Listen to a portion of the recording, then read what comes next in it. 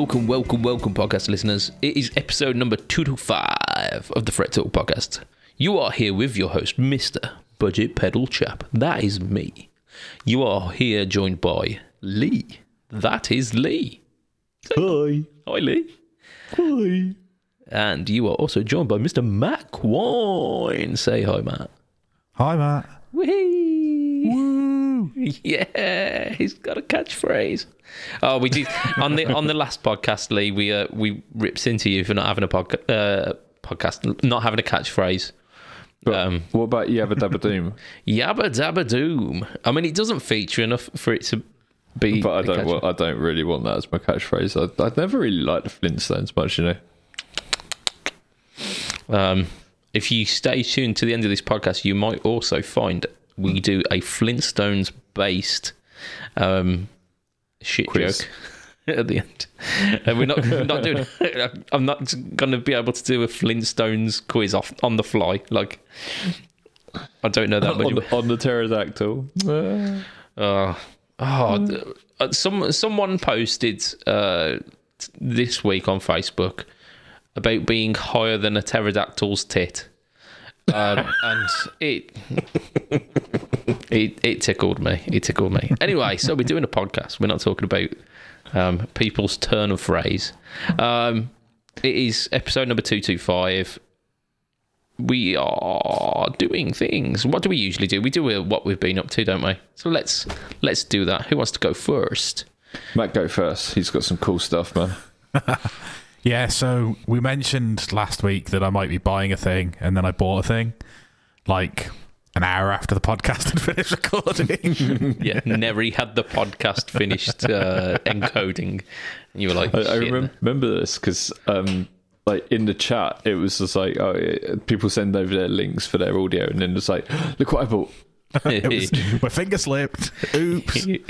Yeah, so I pulled the trigger on the Studio Vintage because, you know, I need to have a semi decent amp, and all. I've basically got cheaper stuff at the moment, and I need to have something on credit, so why not make it an amp? So I pulled the trigger on that, and then I remembered that 2 days later I got paid, and I was like, I need a cab for it as well. So I had a look online, and I managed to pick up an orange PCP 212? Yeah, 212 open back.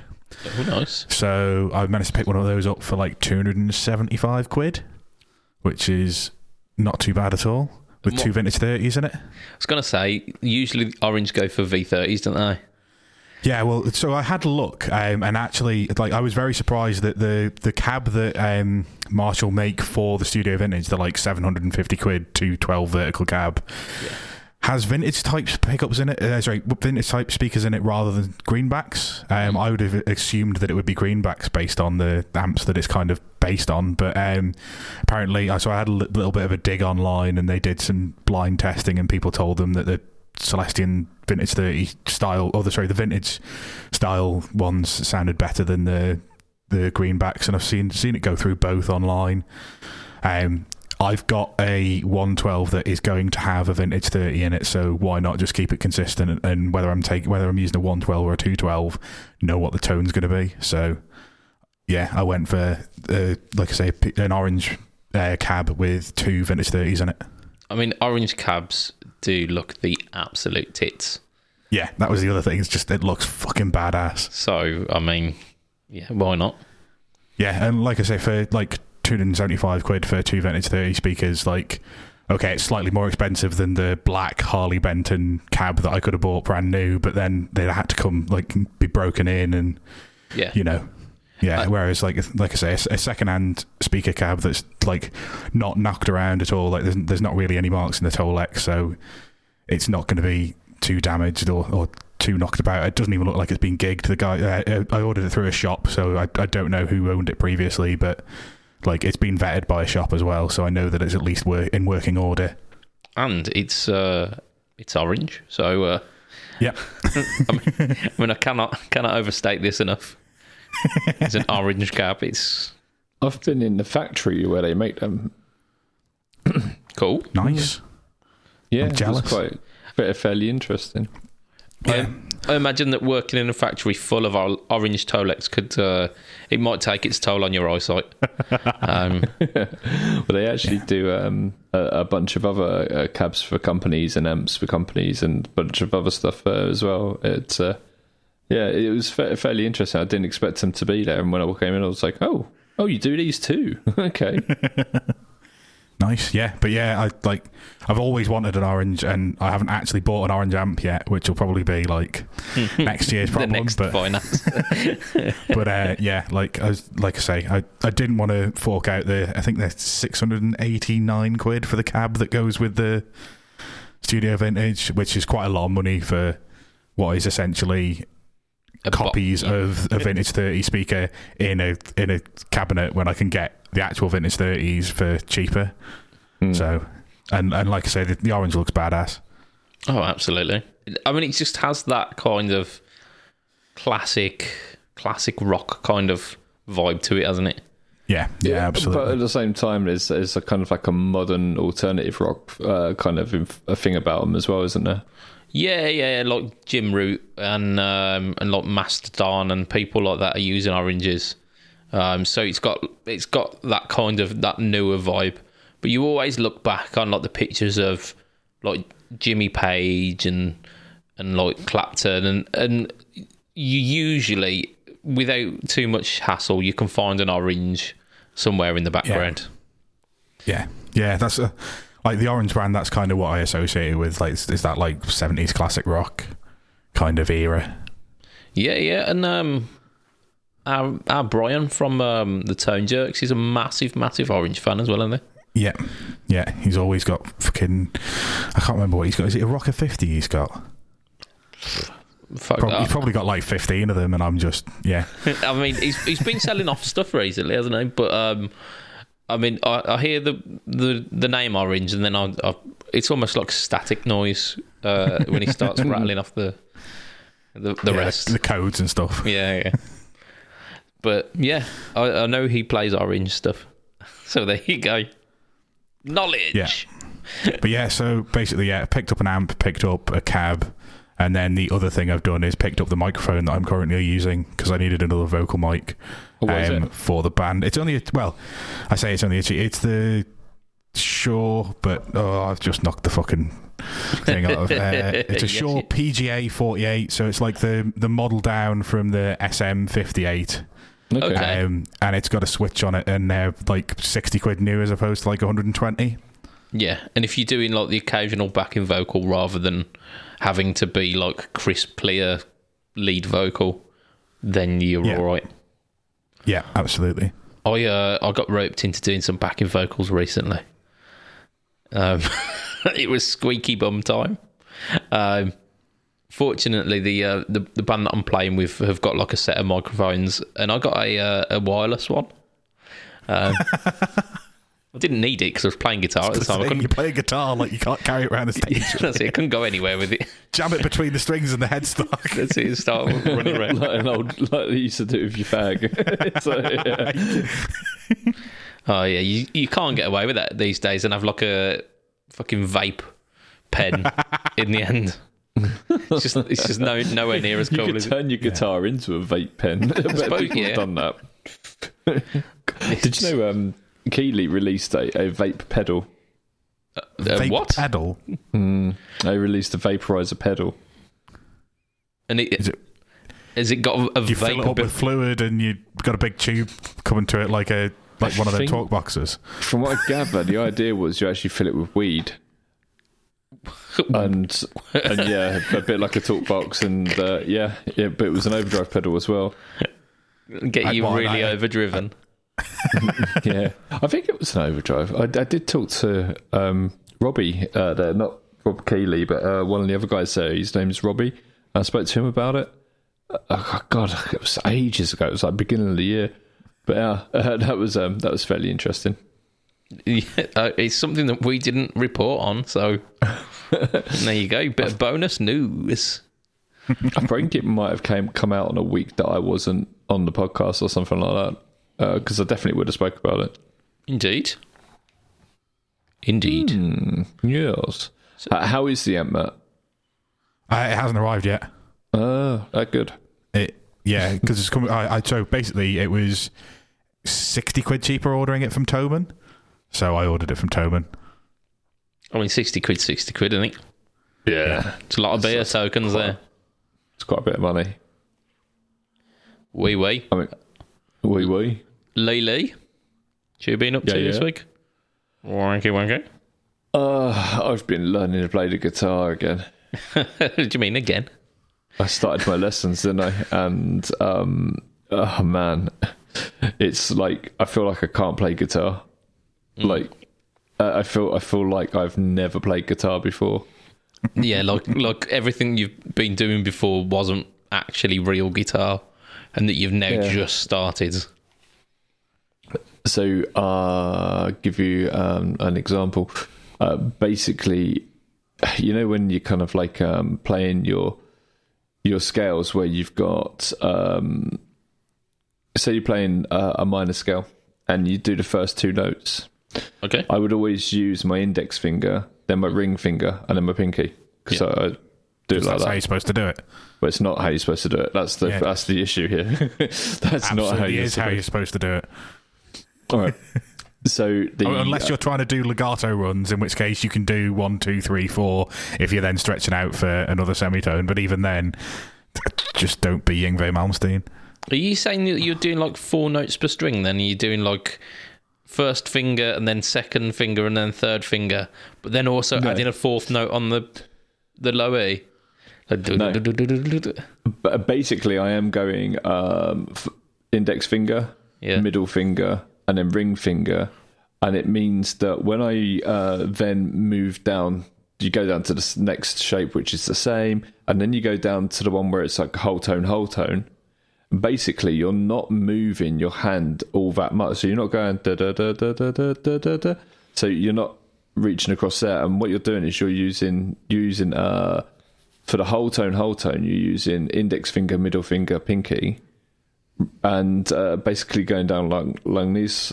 It actually is a ton easier, and when you're trying to reach up for something later on, when you're trying to slide up for something later on, you don't actually have to move as far as you did before. So it's much more economical, so much more economical, and it is difficult. It's really, really difficult to switch like all these decades of guitar playing and just move it along. But I am learning it. I'm getting there quickly, but not as quickly as I want to. I wanted to like just go, okay, you've shown me that I can do that now, and it don't work like that.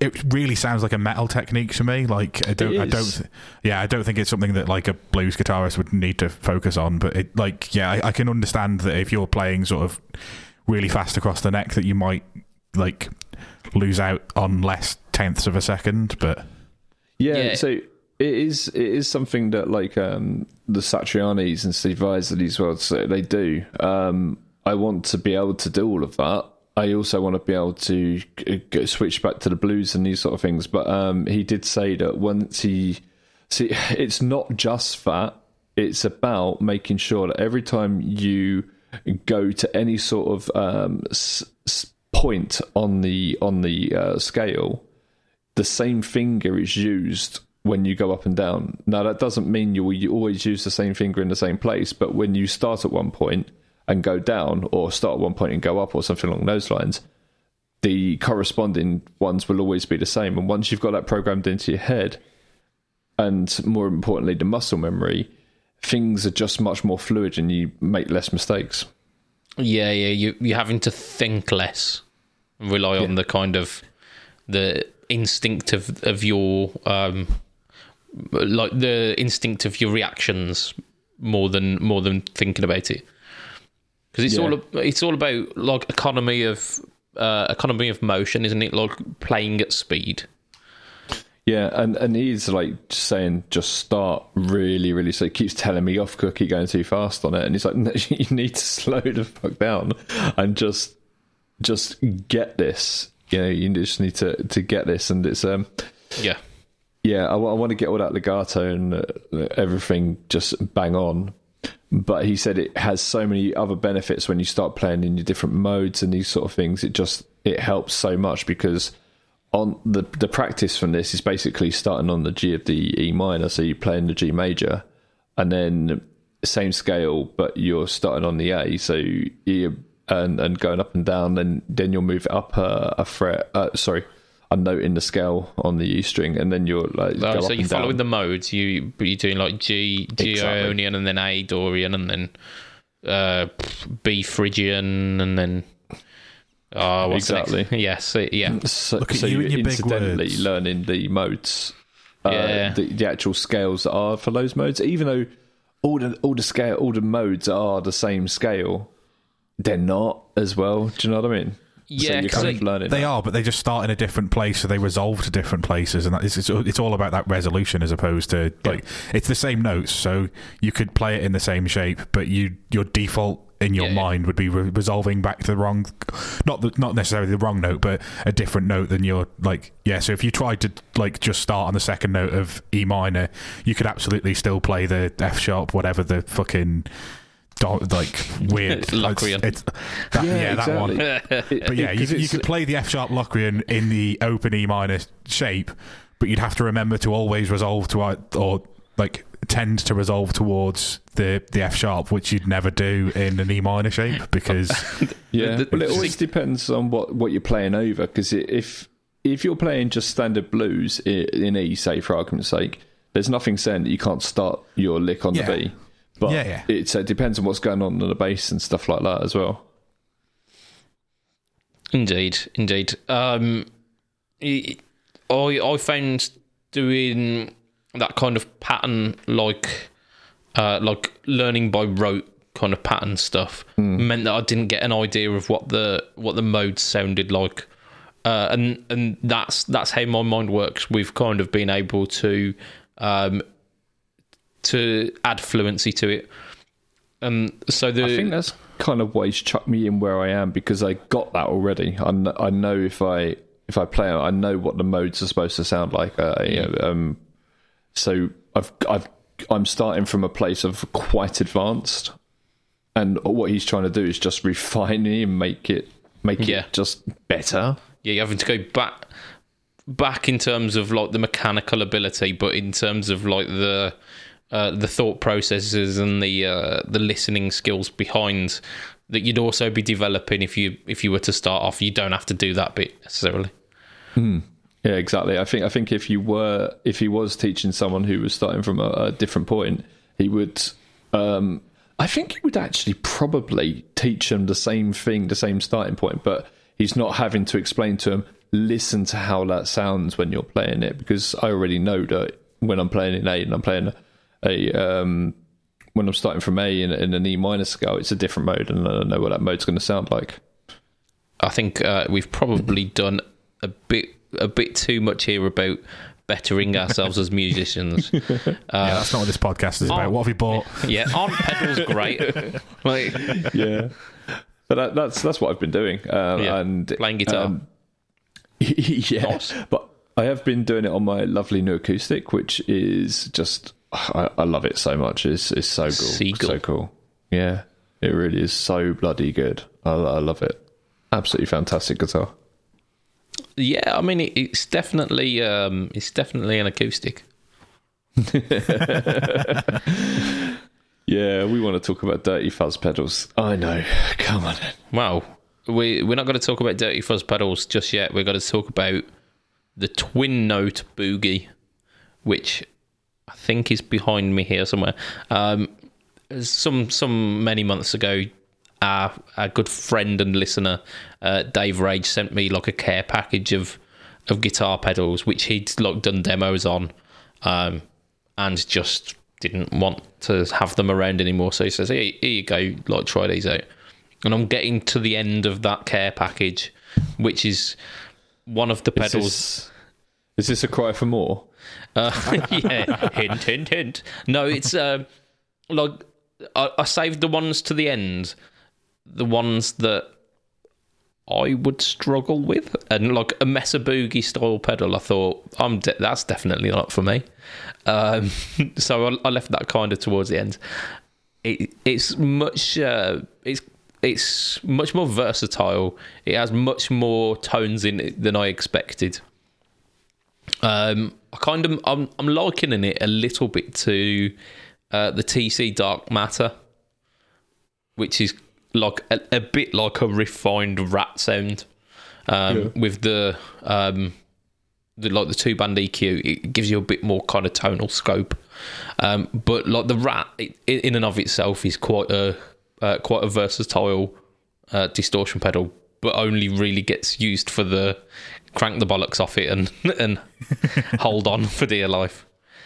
This pedal does a similar thing where like the kind of a quarter of the gain upwards is quite nice, and you get some of those kind of low gain bluesy tones, and then you start turning the gain up and you start smiling because it's hilarious and fun. But that one will be coming out but no, not tomorrow. That one will have come out. Will be come out on Friday, just gone. That's the one. Wednesday, just gone. Friday. No, it's Friday because this is a no talk tone. However, right, okay. You have just hinted at the fact that something will have gone on in Pedal Boards of Doom. Something will be dropped this week.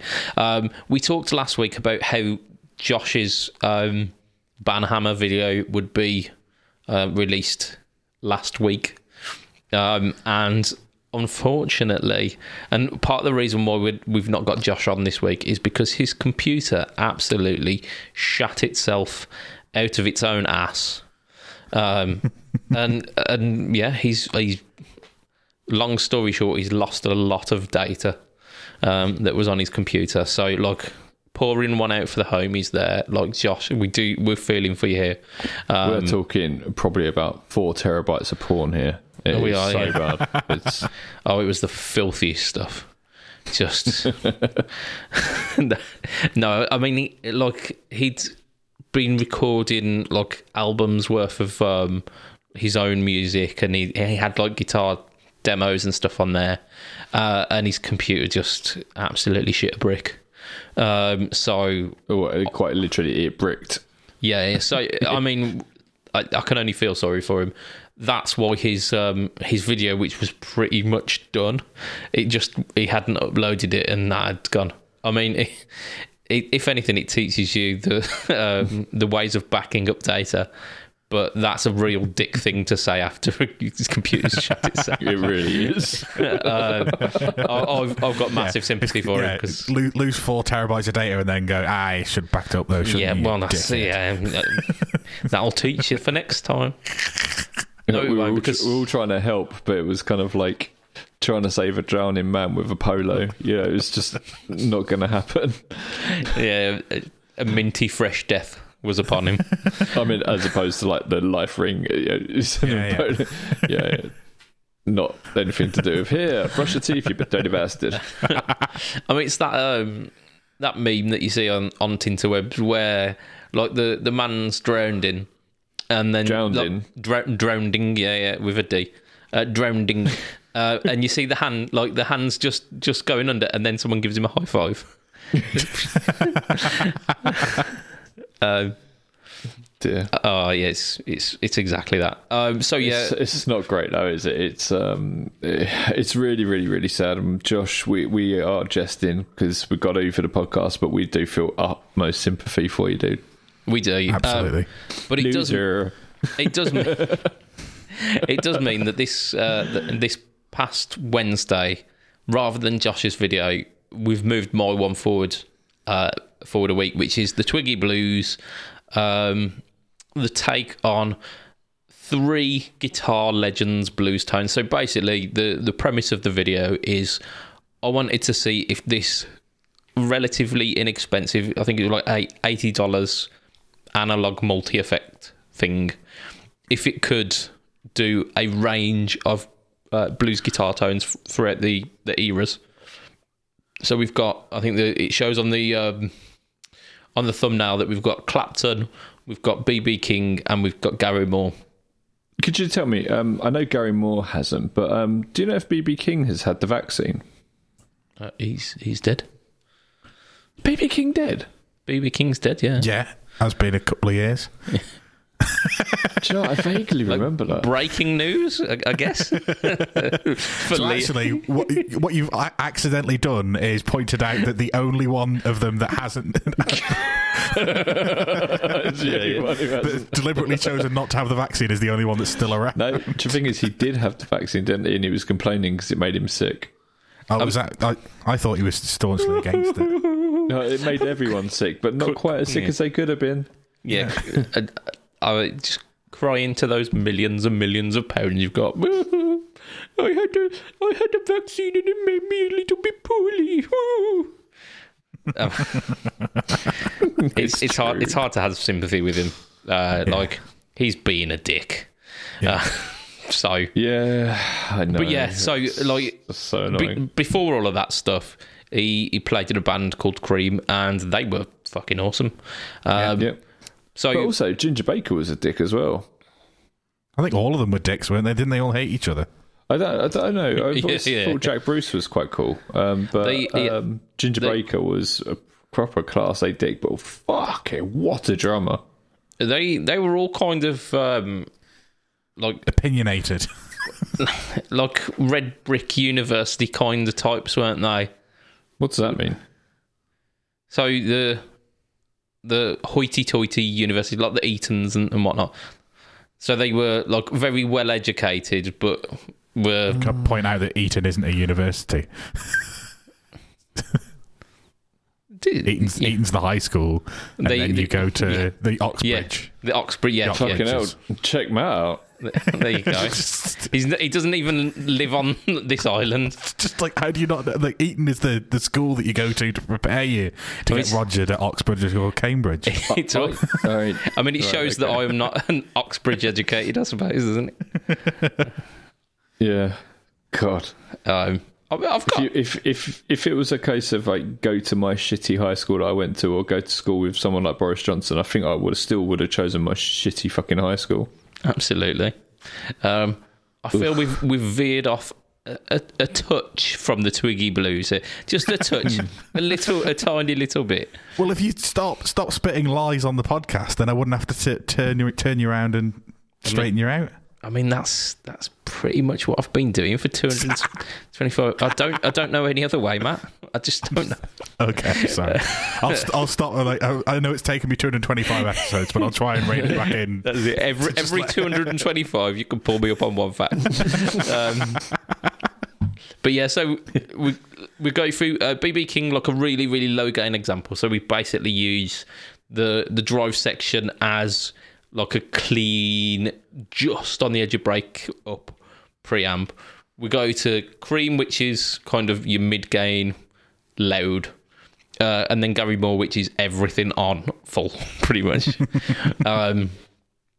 And the Twiggy Blues really, really surprised me, but I'm not going to go into any more for fear of like spoiling some of the surprises, because there's some really cool little tips and tricks in there.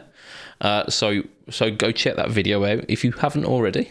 And if you have, go back and watch it again and throw a like on there and throw a comment as well, because that really helps. Really, really helps. I just remembered something else I did. Go on. I started playing with my new delay pedal. Oh, that's not one of going where that pedals. didn't go where I thought it was going to go. But carry on. Okay. I got a Deluxe Memory Man 550 TT or 550 TT. Sounds like something that happens where Matt lives, doesn't it? But it's a pedal, not a motorbike, and it is it's quite interesting because it looks like it shouldn't be quite as good as it is. Okay. It looks like one of these I don't really like buying electro harmonics pedals because they tend to break, and the ones that I've had have broken. What have you done to them? Played them. That's the worrying thing.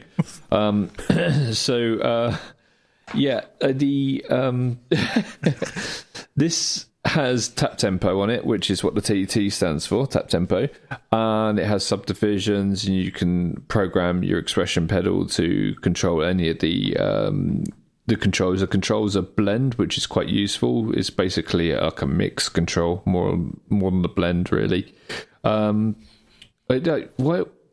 You'd normally get a mix control on a delay, wouldn't you? It usually says mix, not blend. I mean, it's the same thing, though. Same thing, yeah. Like, yeah, kind of. Does a rose by any other name smell as sweet? And it's not the same, but the results kind of are when you get it in. It's not the same. It's the same. It's not the same. It's how it mixes it. It does exactly the same thing. It literally does exactly the same thing. Yeah, if it did food exactly blender, the same food thing, mixer. Why would my Gig Rig Wetterbox have a button on it that switches between mix and blend? Marketing. It doesn't. It doesn't do the same. A blend goes from all. A blend talks about a delay pedal. You're telling me that they're inverse and one of them's a log pop and one's not. No, I'm telling you what I'm telling you. Right, if you've got a blend, all one way will be dry. All one way will be completely wet. So if you've got a delay and you mix it and you turn the blend all the way to the other side, you completely kill your. You completely kill your dry signal. With a mix, the dry signal will always stay the same, and the delay, so the dry signal will always be there, and you mix in the delay with it. So with a blend, you can completely eradicate your dry signal. That's the difference. Blenderfuls. Right. So it's got a blend on it. I mean, I hear what you're saying, but I'm not sure you're correct. I am. I am. God, remember what I do for a living.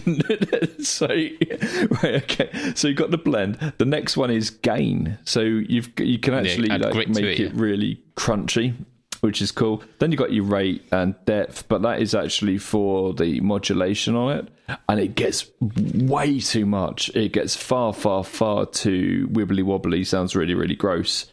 It's not like a sweet chorusy sort of rate and depth like you might find on a carbon copy. It's much more, like I say, gross and wibbly wobbly. And then you've got feedback and delay. Lovely. Sounds really good though. Sounds really, really good. Got a maximum of 550 milliseconds as well of delay. Right. Here's the thing. Will it take off your DD500 off your board? Not in a million years. Well, there you go. There you go. I only bought this because I knew that they were going for good money, and I saw this one going cheap, and I thought, I might as well get it, try it, might do a demo of it, and then keep it for a little while and maybe sell it later on. There you go. So if you're looking for a good deal on a what was it? I've lost Deluxe memory, man. 500 TT. Deluxe. 550 TT. 550. Oh, I just undersold it by 50. Right. Yeah. Let's pretty good though. Let's do some news, because I think we're kind of halfway, and we've got some. There's not a great deal of news this week. So wasn't last week either. Hey, we managed to spin it last week quite well. This one, however, Fender 51. So the 51 is something that's appeared quite a few times. First time I saw a 51 was in the Squier range when I was very, very young. And they've done a reissue in Japan, but they've tweaked it a bit. So what it usually is, it's like a Stratocaster shaped body, but has a humbucker in the bridge and a slanted single coil in the neck. Has the neck of a Telecaster, quite a thick neck as well, I am to believe, and it appears not to have a switch on it, but it does. It's just one of the controls is a rotary switch. Okay. Which is potentially the thing that people complain about the most on it. Anyway, this new one still keeps that rotary switch, but it's got a Telecaster format now, so it's ashtray bridge, and then Telecaster bridge and Telecaster neck. So this is just the Japanese version of the Blackguard Strat that they did in the Squier Paranormal series like 2 years ago. They did the Blackguard Strat, which was a Stratocaster body with Telecaster pickups and a Telecaster bridge on it. It looks different, and I'm not sure how, It does. Well, it didn't look different to me when I looked at it earlier, but I am remembering from 2 years ago what the Squire looked like, so maybe it did. There you go. In fact, it might be the scratch plate because I don't think the scratch plate had that wibbly wobbly end on it on the left. Yeah, there you go. So that's enough for it to be a different thing. Well, that and it's made in Japan as opposed to Taiwan or wherever they make Squires. I don't know. So with this one, it's a bit weird. They've made it a basswood body, which I think is quite strange for a Telecaster style guitar. It's got a U profile neck, which is like the thickest profile that Fender do. 9.5 inch maple neck. The Japanese guitars tend to have 7.25 radius. So the fact that it's got a 9.5 is actually pretty cool. Like I say, tele pickup set. Doom. There we go. Lee is sharing a picture. Oh, that's well different. I mean, the concept's the same. I was going to say, in the fact, it's exactly the same. Apart from the scratch plate shape, what is different? The blade pickup switch as well. So there we go. Okay. So we've got a picture of the Paranormal. This just says White Guard Strat. So this I thought it was called Black Guard, but maybe it was White Guard. But yeah, I think what you're saying is right as well. I think they did that as well, but this is the only one I could find straight away. Yeah. I think this is what I was thinking of. Yeah. But there you go. I mean, it's a stone's throw away from that, isn't it? Really. But I posted it up on my Insta this week, and actually, there's quite a few people. It was a bit of a Marmite thing. There were some people loving it, but some people hating it. Fletcher Pickups posted on, commented on it, says that he loves it, but it does need a proper switch rather than the rotary switch, which is fair cop. Ross Edward 73 likes it. But said that he would prefer another Telecaster pickup in the middle, and I think that would kind of fix the issue that we've got with it, that it's actually a bit too close to the Paranormal range. Yeah, it very much is. But I guess it's just a different shaped telly or a different pickup Strat, depending on how you want to look at it.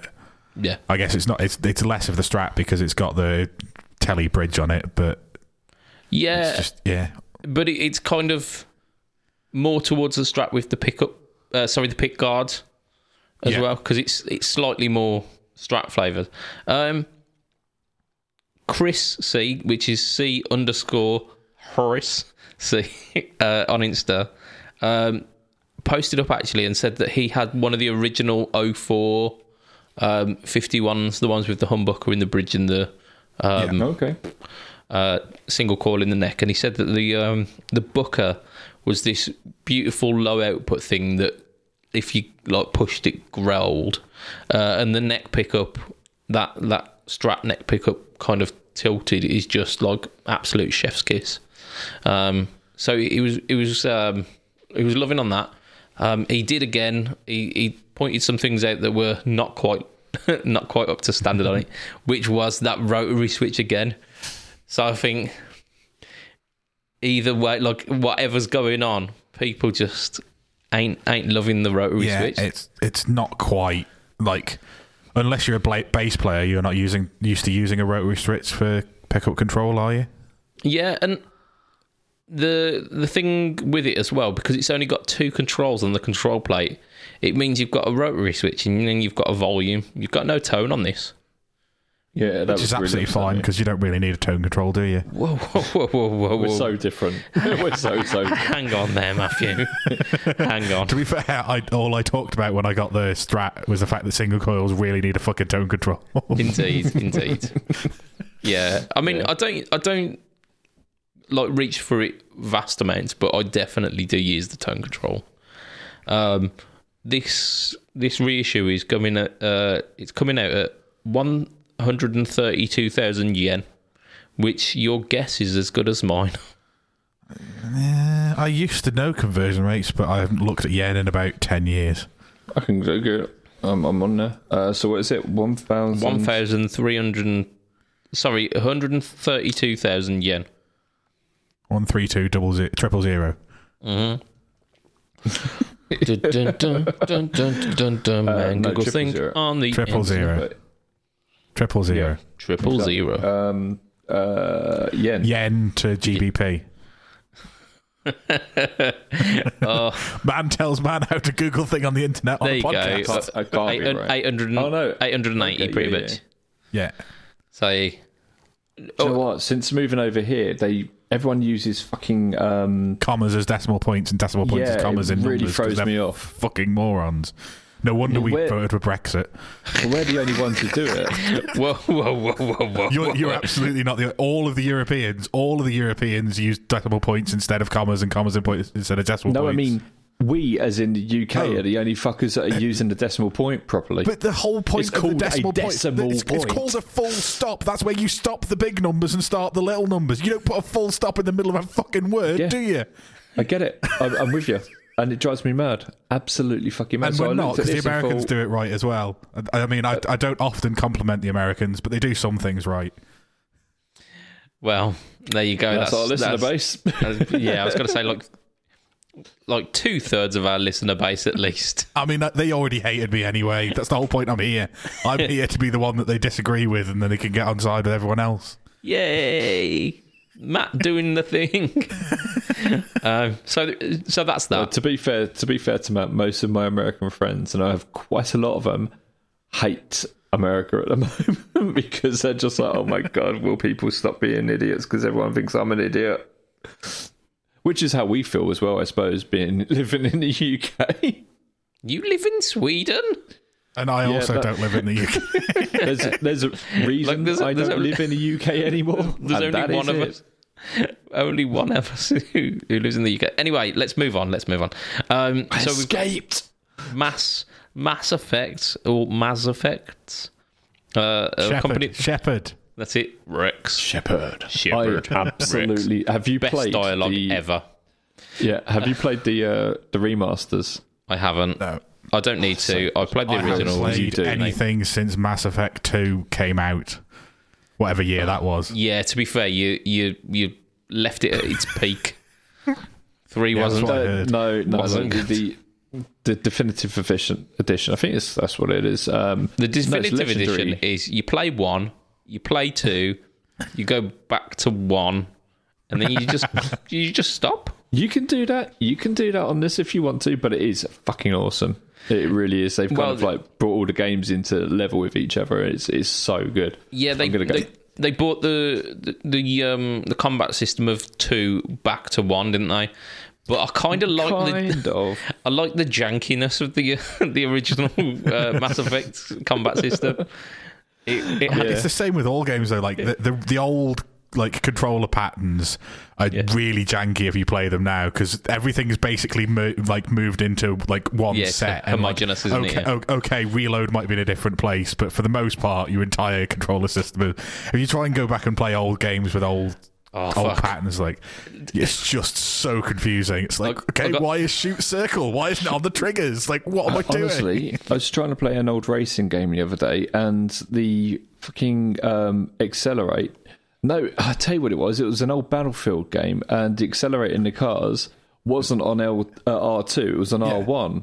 I was like really confused. Really confused. I mean, if you go back far enough, I remember racing games where, on the PlayStation, X and square were go and stop. Was a handbrake. That's how the Lord intended it. No. If you want some super janky controls, try N64 emulation. That was the fucking Wild West for controller layouts. I have started Ocarina of Time probably about 10 times in the last 2 years.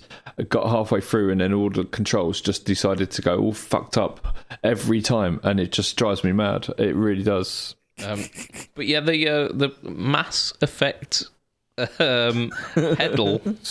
Sonar Fuzz, yeah. So this is a vintage style fuzz with so you've got 3 external controls of fuzz, volume and tone. You've also got a body switch which adds thickness.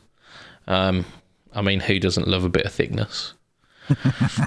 Or body. I mean, my search I've got a history will cellar full of them. tell you some stories.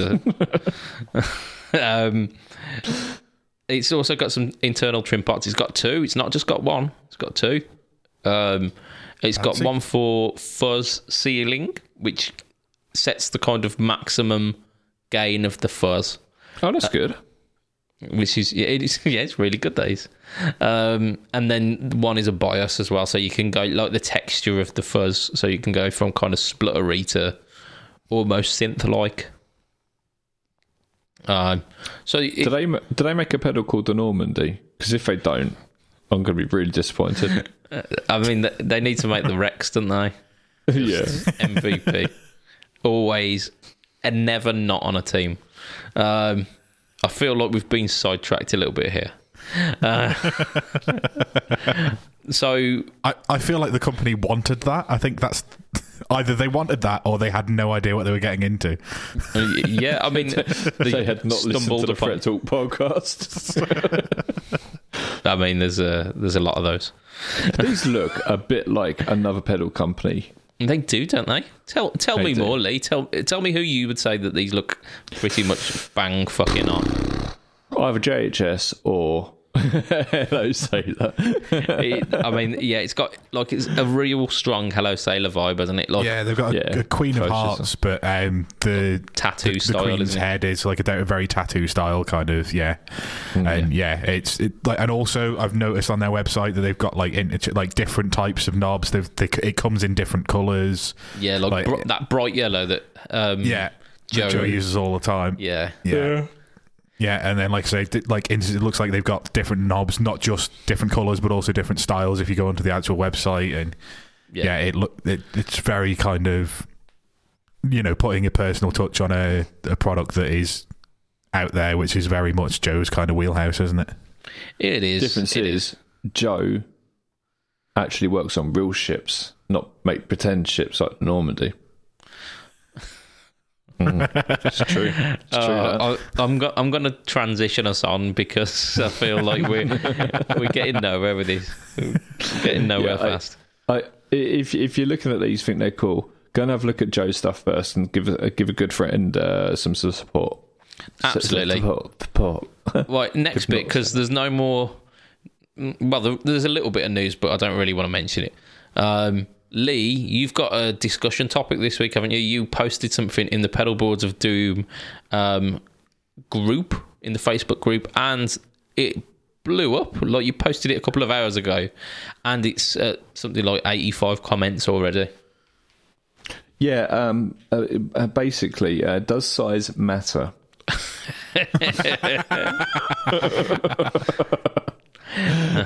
Dear. No, go on. What did you actually post? Okay, I put, what got you into pedals in the first place? Was it tone, a band, a specific player, or something else? And so far, no one has put or something else. And I think, one, I'm kind of proud, and two, I'm kind of disappointed. I think people are lying to themselves. Yeah. I think 80% of us got into it because we went into a guitar store and there were pretty things in it. Yeah. Oh, look at that. That's shiny. What does that do? Shiny new things. I can stand on that and it makes my guitar go brrr. Yeah, sold. Yeah. What I want to do is go through a few of them and just see which ones kind of like resonate with us. So Jason Mays, who is a fantastic YouTube demoer, go and check him out. He put Mike from Incubus and his pedalboard. Who doesn't love Incubus? I bet one of you heathens doesn't like Incubus. No, Incubus suck dick.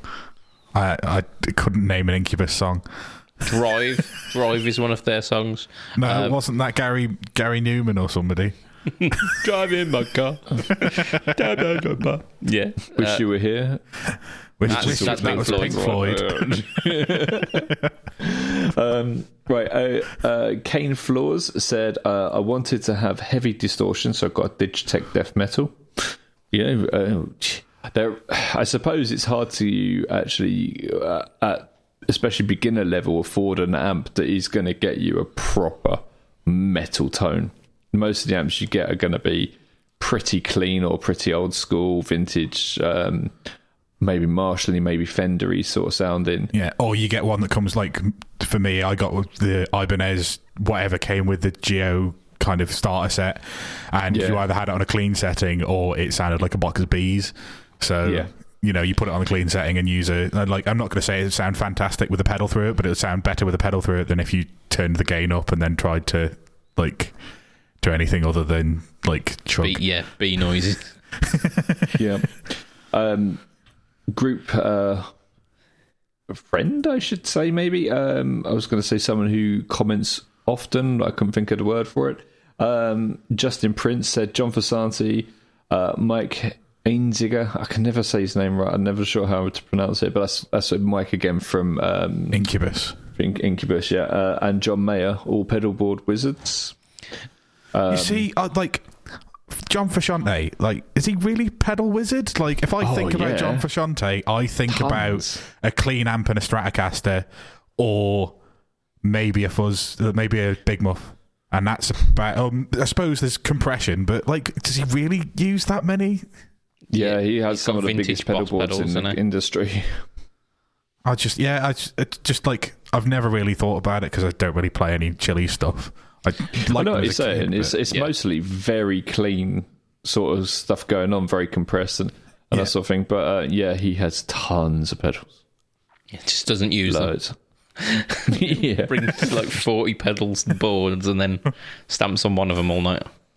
No, then plugs straight into the amp and just has it there on the floor to look at. I mean, I'm going to skip a few because there's a lot of people saying the similar sort of things like Smells Like Teen Spirit and listening to Jimmy Page and No Quarter and stuff like this. And then another guy saying, like Kiss, so he got a Big Muff, and this was back in 1970 something, so it would 76, so that probably would have been like a triangle Big Muff, which is very much a distortion.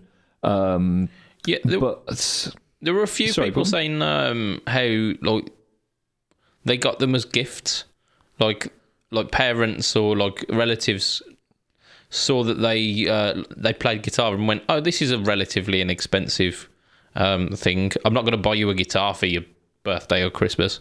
Here's a pedal," and then that started the bug. I thought that was pretty cool. There was also like some mention which really resonated with me, which were people saying, I had a crappy digital multi-effects unit, and it's like all of the effects it made me hate. So I thought I'd try like the individual pedals, and then I realised I just hated shitty digital multi-effects sounds. Yeah, the ones that kind of resonated with myself was people who had an amp, but they wanted it to have more channels and a boost. For me, my first pedal, I think it was an MXR micro amp. Because all I wanted to do was take my tone and make it like one louder, you know. And I didn't know about turning the volume up. Well, that's great if you want to go between like different volumes in a song. You can't do that. Just like walk over and turn your volume up when you're in the middle of playing like some sort of lead line or something like that. So it was a great way to do it. But if I'd known more about it, I would have maybe gone for like a higher gain amp and a tube screamer or something along those lines. Yeah. But all I thought I wanted to do was raise the volume. I didn't think I wanted to add more gain because I suppose I did do the distortion plus thing, and then I put that in because I was told, if you put that in, you'll sound like Randy Rhoads in front of an amp, and you do not. It doesn't work quite like that. So yeah, it was about adding more options in terms of dynamics during the song. And then came the modulations, then came the delays and that sort of thing, and that. So it's interesting, but like Hagey Ben Bezalel, sorry, terrible with names, apologies. The ability to switch from clean to dirty from there is a slippery slope. Exactly. Yeah, exactly that was the same. Pretty much exactly me. I had a cheap fucking. In fact, there was a Marshall. Was it Valvetron? Not Marshall. Vox. Was it Valvetronics? What are they called? Their version of the like Katana but shitter. It's got effects built into it. It's got the it's got the like different channels, but like I basically realized quite early on that just flicking between two channels, you don't raise your volume at all.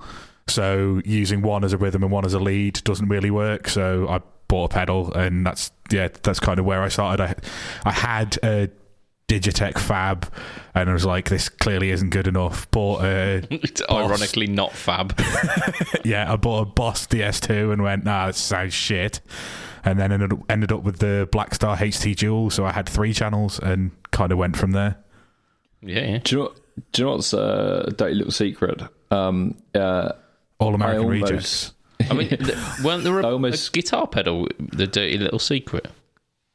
Was there? Yeah, I think there is, yeah. I almost got put off pedals completely at one point. This was early on in my guitar playing career, because we had a guitarist who always wanted to play the Shadows stuff, and he had this multi-effects pedal. I can't remember what it was. I think it might have been an Ibanez thing actually, but he had a delay on it, and it was like a slapback delay. And whenever he put it on, he had it set far, far, far too loud. And all you could just hear was this. And I was like, yeah, it's just like, what is that? And he was like, oh, it's my delay. And I was just like, right, don't like delay then. Because it was just annoying. Avoid. This is me. Don't like delay. It's like, this is one of my favourite effects. It's just sometimes you hear it used badly. I had a similar thing with tremolo, because the tremolo effects on those shitty multi-effects units were like the really choppy kind of tremolo, and that I'm not about that life at all. And it was like square wave kind of tremolo as well, so it was on off, and I just thought, like, when would you ever use this? If you want to cover Nickelback or Green Day. Yeah. Or that How Soon Is Now by the Smiths as well. They had that, didn't they? Which really you're only covering because you watched Charmed. I had a few friends when we were doing early gigs and these sort of things that would have like a phase or something, and you sit there and you think, oh, what are they doing there? And you're looking at the guitar kind of going, yeah. How are they doing that? These sort of things. How do I unlock these sounds? Yeah, and then one of my mates, Baz, it was one of my best mates, that their band was covering Mr. Crowley, and they did the organ intro, and he had one of these big Boss, I think it was a GT6, and he was getting all the organ sounds, and I was just like, so I was already kind of like interested. It's like, how are people doing these things? And I'm thinking it's kind of like technique and this sort of thing, and like I was all about like trying to learn like the next technique, the next tap in, or the next sweep picking, and these sort of things back then. Yeah. And organ picking, yeah. Yeah, and I was just like, nah, there's something going on here. What's that he's got on the floor? And it's like it can't be that spacey looking thing on the floor. Yeah. Have you ever seen a GT6? They're like they're not subtle. They're like black and pink. They look very 90s. Just God, I think it was a GT6. It might have been earlier than that, but yeah, it was kind of that really got me. Da, da, da, da, da. Da, da, da, da, da. A lot of people saying about Digitech grunge as well. It's fairly interesting. The Digitech grunge sounded like smashed arseholes, didn't it? Yeah. But it did exactly what it was supposed to. Rage Against the Machine, of course, people mentioning that. So yeah, doing like the Tom Morello kind with of very difficult names. How would you say this guy? Spyros Saluchidis? Saluchidis, I would say, but I'm not Greek. I assume it looks Greek to me. I'd say that. It's all Greek to me. Yeah, he's saying about Rage Against the Machine. Of course, we've all listened to Rage Against the Machine and listened to... It's different, though. When you hear these sort of effects on a studio album, you think about it less than when you're standing there and there's someone in front of you and they're doing it. you know, it was about getting those throaty sort of sounds. One of my first effects pedals was a wah pedal, and that's because I really liked Slash, and I really liked Metallica, and I really liked Zakk Wylde, and they're all heavy Gibson Marshall wah pedal. Off we go. Yeah, the Gibson Marshall wah. Yeah, it's the best one. Yeah. Yeah. Sorry. We've got to give a shout out to this one more chap, David Sutherland, who said the MXR blue box he got in the 90s, and I have wanted to hated do nothing pedal since, but have crazy sounds come out of my amp. I have wanted to do nothing but have crazy. I wanted to do nothing but have crazy. Yeah, that makes sense. I'm with you. Right, we're going to go for one last discussion topic, which I've taken from the Budget Pedal Chat Instagram channel again. So I posted up something about the unsung hero of the gig, and I put forward the guitar stand as an option for this because it has saved my bacon so many times. There's quite a few responses on this one. Cathal Daly said the multi-gang extension, which is absolutely a valid choice. Yeah, I'd forgotten about that, but actually, like, I genuinely wouldn't be able to gig without it. Yeah, completely. Like, even having a spare in the car as well, just in case. Yeah. Someone posted the Line 6 M5. Who do you think that might was be? it heel_MacQ by any point? It was heel_MacQ. It was that guy. Yeah, like I genuinely like. Somebody was talking last week on one of the forums that I was on about what backups do you have? And I'm like, well, I run an M5, so I've got some backup drive pedals, and I've got I tend to run 2 amps, so if one goes, I'll just mic the one that's left up.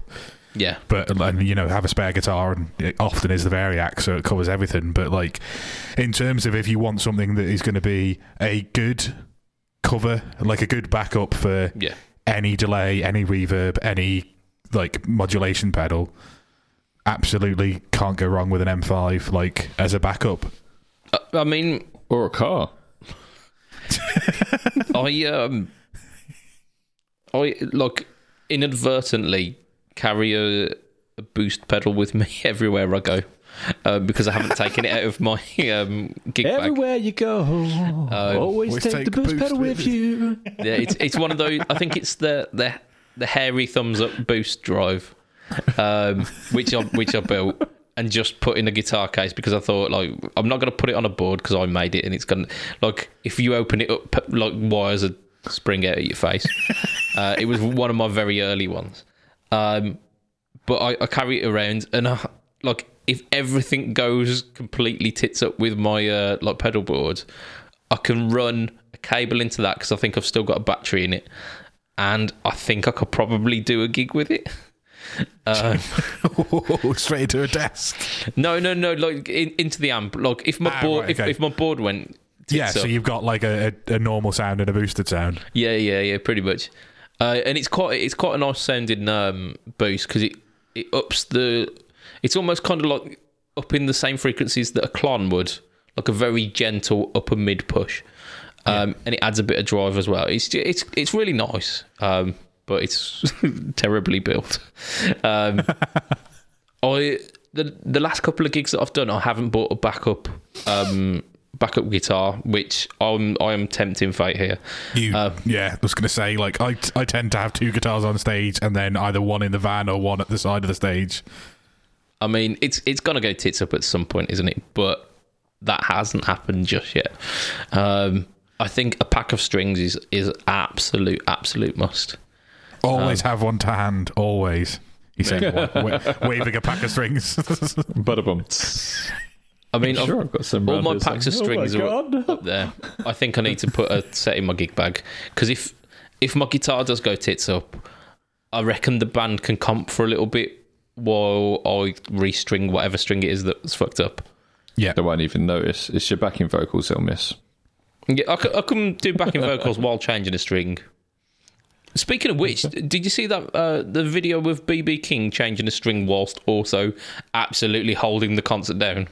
Yes. Yeah, I've seen it before. And there's a really good one of as well. Rory Gallagher as well. There's a really good one of him where literally like a string goes, somebody hands him another guitar, string goes on that as well, and he just waves like this. Someone just brings him a string and he's continuing to sing, and just literally flicking things around and tuning, but melodically, like so that like it doesn't just sound like like, you know, he's like bending it up so that it's in the right place, and then tuning a little bit more, and then like playing and bending it up a little bit more, and it's just absolutely incredible. Like, and he's singing in key, and just absolutely fantastic. I mean, I'd have struggle with the bit to the singing in key, like Yeah. so like all of that other stuff. Yeah, like applause. There's the one with Stevie Ray as well, where he's playing, and then like the string goes, and like the tech hands him the guitar, and he doesn't miss a beat. He's just straight on it. So yeah, Crazy. It's knowing your instrument, isn't it? oh, absolutely, yeah. Yeah, it's crazy. I mean, there's one of Steve Vai as well. He's playing on like his Evo, I think. So Gem with a like whammy bar system. String goes, it means the entire guitar is fucked by that point. Yeah. Yet he's still like he's doing like one string melody stuff and still using the bar, but it doesn't sound like a bag of smashed arseholes. So it's like just kudos to the man. He's done something I couldn't do there. I mean, I think he does quite a lot that we can't do. Yeah, absolutely. However, like having that happen to you and not just kind of breaking down and crying it shows a mental fortitude that I don't think I could ever aspire to. For me, the unsung hero of the gig is the self-oscillation of a delay. So if you've got a gig where you've got a very small pedal board and you haven't got a shit ton of like really cool effects, and you just kind of like, you're at the end of the gig and you want to like just be fuck on, have some fun. Yeah, you go, and everyone looks, whether they want to or not. And then you just leave it like that. Just find a nice little self-oscillated bit, put your guitar down. I know. That's when people start throwing points at your amp. What you do is you pick your guitar up, you point the pickups at the amp, and then you lean the guitar against the amp, and then turn all the controls to 10. I mean, that is also kind of self-oscillating. Starts coming out, and you know you've got a smoke show, and then there's a light show that happens just afterwards. And so we were having a jam over at Tamepedia a couple of weeks back, because we shot some videos, and there were four of us, and we were kind of doing this like question answer sort of thing, and we were all taking turns. We were going around doing it, and I happened to have the Les Paul and the JCM 800, so I had it like really reserved because there were katanas and stuff playing there and stuff like that, so I had it really, really reserved.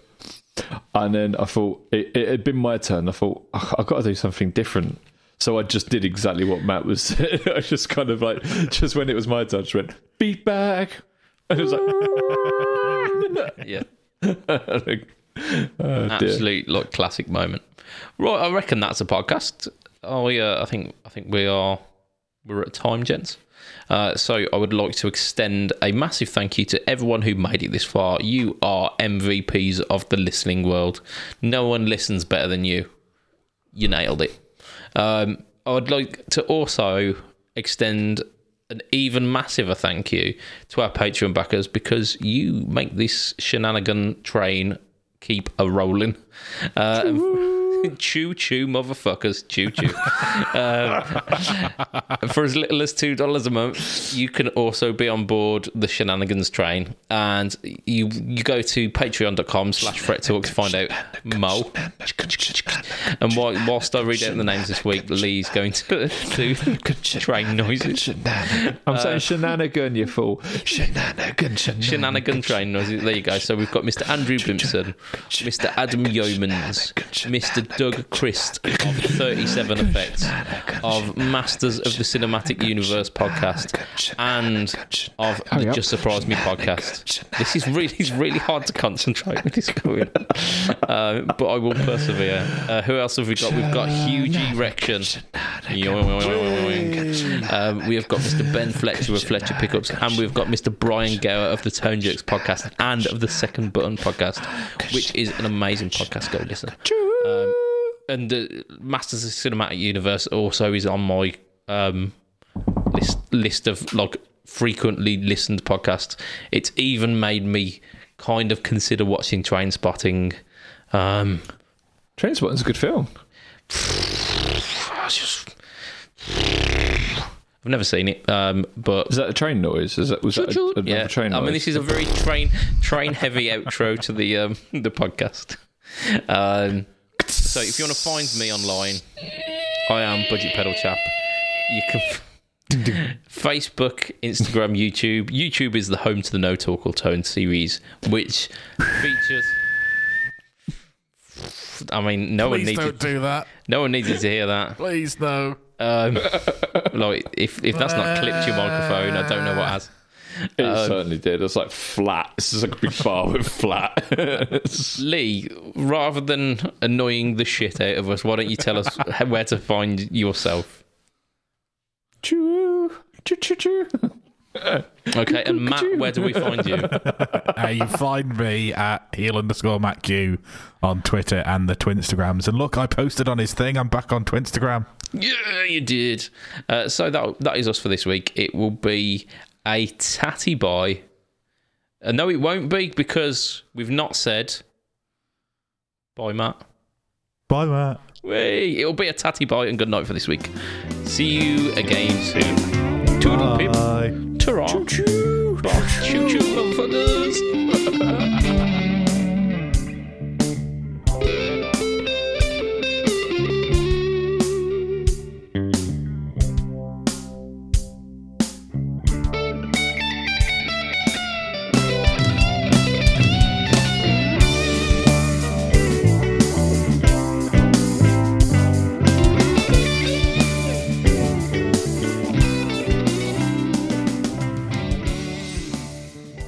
What is the difference between Dubai and Abu Dhabi?